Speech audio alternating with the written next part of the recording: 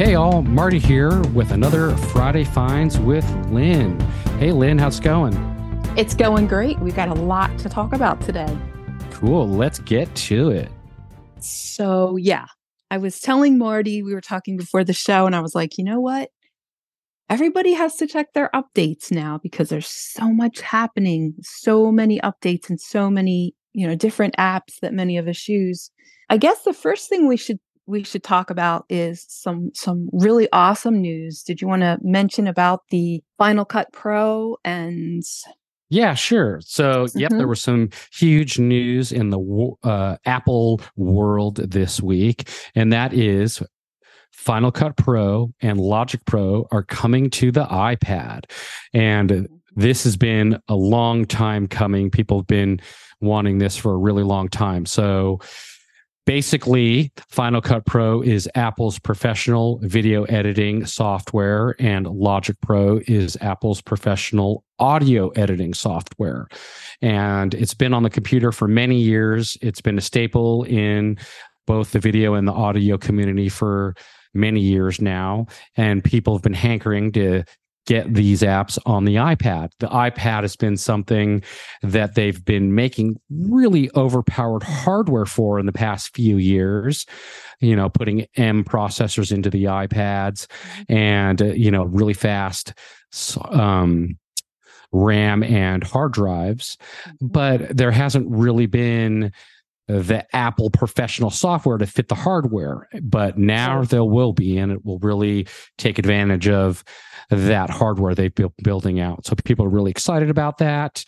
They did redesign some of them in some areas to fit the iPad more, with some touch gestures, with some new Apple pencil gestures, depending on the version of iPad you have. And all of this is going to drop on May 23rd. And it's going to be $5 a month or $50 a year for each app. So not too bad for most people, definitely at the professional level.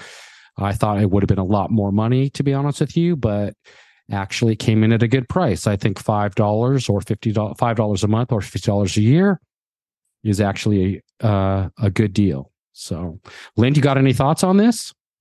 I do. I think that, as you and I had been talking about before, the iPad is really becoming almost a good MacBook Air replacement in a lot of ways, considering that, it's less expensive, right? It depends which iPad you get. Sometimes it can be pretty competitive, but if you go with some of the higher end models, it can be almost as much as a MacBook Air. And with the, increased power of the iPads, it could be actually an option now that more really powerful apps are coming online for the iPad to use it.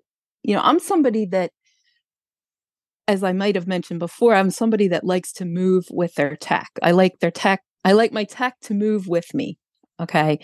I don't necessarily like to be pinned to a desk. Part of that is because I have some caregiver responsibilities with my mom, but part of it is that I'm just kind of a jumpy, antsy person, and I like to move around while I'm working. And the iPad is a great way to actually make that happen. And now with the increased power and increased capabilities of the iPad, I never thought I wanted an iPad because I'm totally blind. And I always thought, why would a blind person want an iPad? But I can definitely see now where it's like that in between, the phone and the step up from the iPhone would be the iPad now. And it's really becoming a device that is worth considering, I think, based on, apps like this coming on to the iPad and others, and just the power of it. Yeah, and I would definitely say, you can also plug in, depending on which keyboard you get, or have a Bluetooth keyboard. But in a lot of scenarios, I would say it would almost be better than a laptop for some people because of its ease of use. If you use a phone, then you're going to be familiar when you go to an iPad if you haven't had an iPad in the past. And for some people, they're not real super techie people, and they don't really want to learn the whole operating system of a computer and how VoiceOver works on a computer if they need that. So an iPad is a great alternative where you can get day-to-day tasks done, like email and browsing the web and listening to music and, maybe writing documents. And now they're allowing, that span of professional creator to be able to utilize the iPad as well. So I think these are all great things, and I can't wait till they come out so that we can see how it all works and where it all goes from here. So I think this is just a really great push forward. And we're waiting for WWDC, just coming up. But yep, just about a month away now. Yes, but our friends at Google have their own Google I/O yesterday, and there were some interesting things coming out of that as well. Speaking of powerful hardware, we have the Pixel phone, right, with the Fold. Yeah, which is pretty awesome. Yeah, they got a Pixel Fold, which came out. And what this means is the phone actually folds in half, kind of like a sandwich, if you were to look at it that way. And so you have a screen on the outside, so you can use it while it's closed, like it would feel like a regular phone that you have in your hand now. But then you could open it up, and then you have twice the screen real estate once you have it opened up. And in the middle, you'll have a whole big screen that's kind of like the size of two phones together, or two phone screens together. So there's only one other company that's doing this right now, and it looks like there's some good and bad. It looks like it's going to be a little bit more streamlined on the Pixel. It's going to be a little bit thinner. It won't be as thick and as bulky. Again, I don't have one of these in my hands, so I won't be able to really give it a whirl until they actually hit the market. But there will be some good new features I think they're bringing that'll be a little bit better than the other. And we'll have to just see how all that goes as it comes out, hits the market, and people have an opportunity to be able to play with them and take a look at them. Yeah, and I'm wondering how the accessibility is going to be. I mean, I know that TalkBack is the Android screen reader that we would be using. And I didn't hear Google address accessibility at all yesterday, which I was kind of sad about. But let's hope that we would have good access to these new products. And I agree, definitely. I hope that they've implemented the accessibility features into their software so that everyone has an opportunity to be able to use them. I would think that they did do that, but we'll just have to see how it all works. One thing I'm a little bit curious about is I'm not sure anyone has seen a working screen reader on a folding phone, so that'll be interesting. And I would just love to get my hands on that folding phone. I just can't, I'm trying to picture it in my head, what it would look like. And, so if you were to take your phone and you were hold it vertically in your hand, think of having a second phone on top of that phone. And if you were to put them side by side, that's basically what it would be like with a hinge in the middle. Oh, that just sounds amazing. I don't know. I'm not, I'd have to, like I said, I might just have to get my hands on that somehow, see what it's like. And Marty can let us know what other things he found, you found interesting from the presentation from yesterday.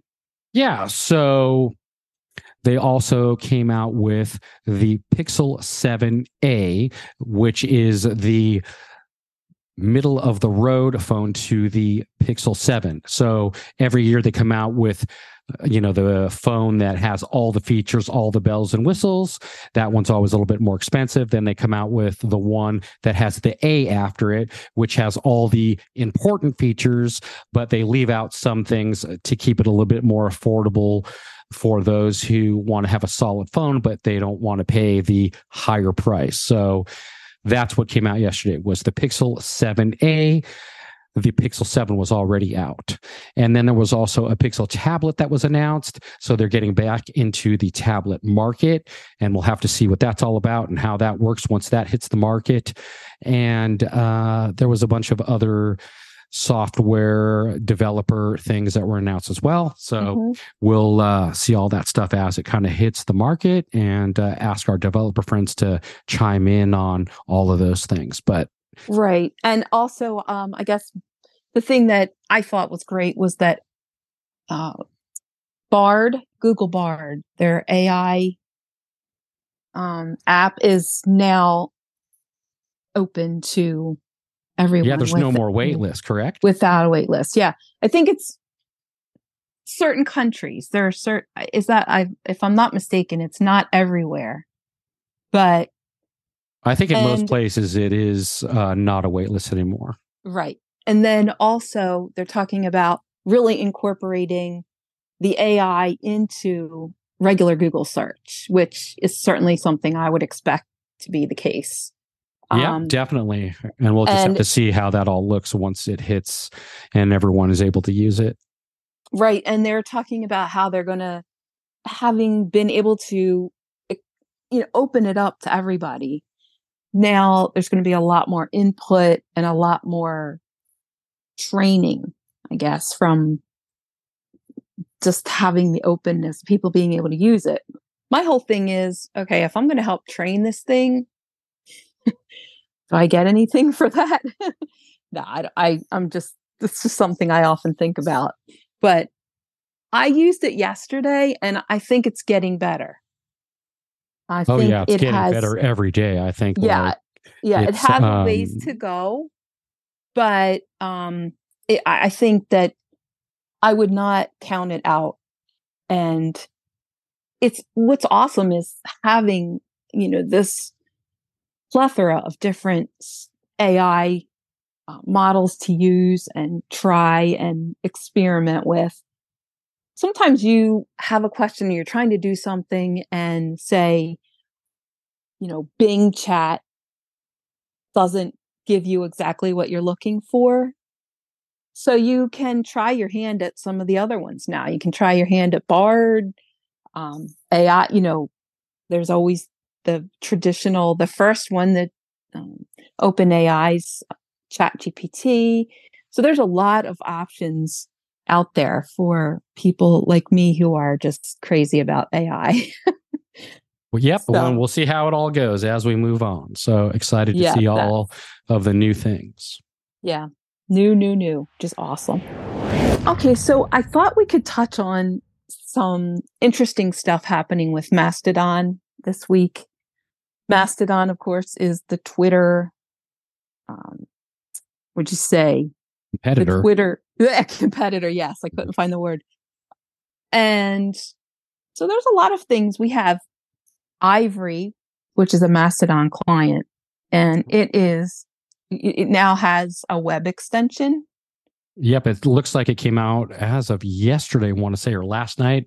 I think all the news is hitting today, but it does have a Safari extension. I haven't had a chance to play with it yet, but I definitely want to, and I can always report back my findings. But that's definitely curious. And it's interesting. So we also have Mona, which is another Mastodon client that's very popular. And it has accessibility. It has some accessibility updates. Yeah, today they came out actually with a whole slew of accessibility updates, and they're really on top of the accessibility and talking about the updates and all of the accessibility they're implementing into the app, which is really cool. So I really applaud developers who make the accessibility portion of their app equally as important as everything else. So I think that's really awesome. Yeah, and I think the nice thing about that is that these apps are being designed with accessibility in mind. It's so nice to have it built in rather than, having to retrofit and go back and fix code and everything. If you can just start developing from the start with accessibility in mind, it's just a lot nicer. I think it's an easier path. Yeah, definitely. I would agree. you know. So We'll let's have to play see. with both of these apps, and we'll report back our findings, once we Yeah, get time because to play around with them and see the new also stuff in them. I think that it's nice that we have options. Sometimes with, people just want simple. They just want an interface that's not cluttered, or they don't need it to make their breakfast for them in the morning or whatever. They don't need a feature packed client. They just want something really bare bones, or as bare bones as possible, to just help you get things done. So I think it depends. The people that want the flexibility and the features versus somebody that really just wants a workhorse, something that gets things done without a lot of, you know, Bells and whistles. toolbars and bells and whistles and all that. So, I mean, there's definitely a case to be made for both um, philosophies there, not just with Mastodon, but with a lot of different things as well. Choices are a good thing, I would say. I would say that absolutely. Yeah, even with AI, I think it's great when we have choices. Yep, I So, agree. um there's also, I saw on David Goldfield's list this morning that there is a Mastodon discussion list, and we have to, I guess, do a disclaimer here and say that we don't we don't have any particular connection with this list, but I saw it and I thought it was interesting. It was a discussion list for Mastodon for the blind. So the subscription, you would just send a blank message to Mastodon plus subscribe at groups.io. And that is a discussion list for Mastodon for blind folks. So I'm really excited about that. Sounds good. Yeah. And one more thing on Mastodon is that I saw an email this week that NFB, the National Federation of the Blind, is basically stopping its whole Twitter um, feed and going straight and strictly Mastodon. So I thought that was pretty amazing. I think they're even going to set up their own Mastodon servers.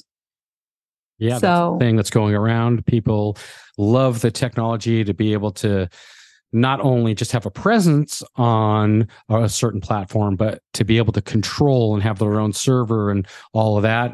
That's really what people are liking a lot right now. So, and so this is pretty exciting. I know that Freedom Scientific is now on Mastodon, so a lot of people are moving over there. It's going to be interesting to see, in the coming weeks, how the new one by the what was the other that we were talking about, that Marty, the other Twitter competitor. oh, you're That talking about yeah, it just slipped my mind.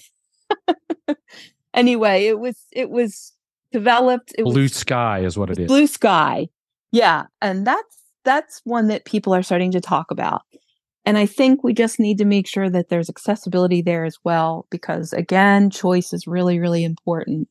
So, I but do need to it's just say on Blue Sky, though, it's not open to the world right now. It's only invitation only. And from what I understand, getting an invitation is a little bit difficult. And I'm not sure what their end game is. I believe that Jack Dorsey, who used to be Twitter, is now kind of going full in on Blue Sky, but I'm not sure what their end game is. If it's going to be right. something they're trying to get out there to stick around to be a new competitor, or if they're just kind of using it as a testing grounds for something else. So this Yeah. is still kind of what's going on in the back and forth. So we'll just have to kind of wait and see what happens over the coming weeks and months here with that. Yeah, and I think it's hard to I can't imagine that if somebody develops another Twitter competitor, that they're not going to have the same problems that Twitter had with the bots and with the misinformation and whatever. I mean, I just don't know how you can really, once these things get really big, it becomes really difficult to police them. So it'll be interesting to see what happens there. But I think if any of us can get an invite there, I think it's important that accessibility is again, taken into account from the start. Yep. You know, there has been the introduction of the Access Technology Affordability Act of What's that? 2023. This is the Senate Bill 1467. Of course, the cost of assistive tech is a huge barrier to really getting it into the hands of the people who need it most. So this legislation is kind of working to help with that barrier, especially for those of us like me who typically buy their own tech because I'm not associated with any group or organization right now that can get it for me. But what it is, it's a refundable tax credit in the amount of $2,000 to be used over a 3-year period to offset the cost of the technologies. So I think that that's very important, and I think it's something that we should watch. Yeah, definitely. And I'm sure that there's going to be a lot more said about it. I have one more thing that I wanted to talk about. So I have seen in several different places this week a discussion about, we talked about AI, and AI is going to be replacing humans in many ways. I think we'll be talking about the Wendy's thing this afternoon on IAcast. But the thing is, the question here is about tipping when you're doing self-checkout. So we're all used to tipping when we go to a restaurant. We have a waiter or waitress, and they take care of us. They give us, keep bringing us water and, asking us if we're okay or whatever. And in appreciation of that, we tip. Most of us are used to it, and we just do it automatically. But the question that has been posed by a lot of folks is, what about when you have self-checkout? In one of the articles, I saw a guy went in to get a bottle of water, and there was a thing on the screen that said, "Would you like to give a tip?" And of course, I think we're all sort of like, well, yeah, I'll tip. And then he sort of thought to himself, wait a minute, I haven't seen anybody that works for this company or anything in the past, since I've been here. Who is this tip going to?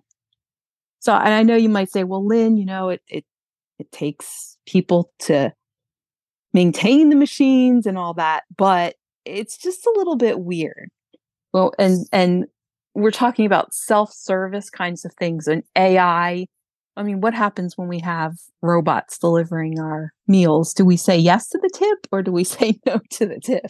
Well, typically a tip came because your person, whoever was helping you out, whether that was somebody in a store or a server in a restaurant, something like that, the customer service was above and beyond, right? Exactly. But I'm not sure how a robot or a machine could give you customer service that would be above and beyond. If you got the wrong product, they're not going to say, is this the one that you were looking for? Or did you mean this product over here? Right. Hold on one sec. Let's change this out for you to make sure you get the right thing. I mean, that I don't see happening anytime soon. But hey, you never know. Maybe it will.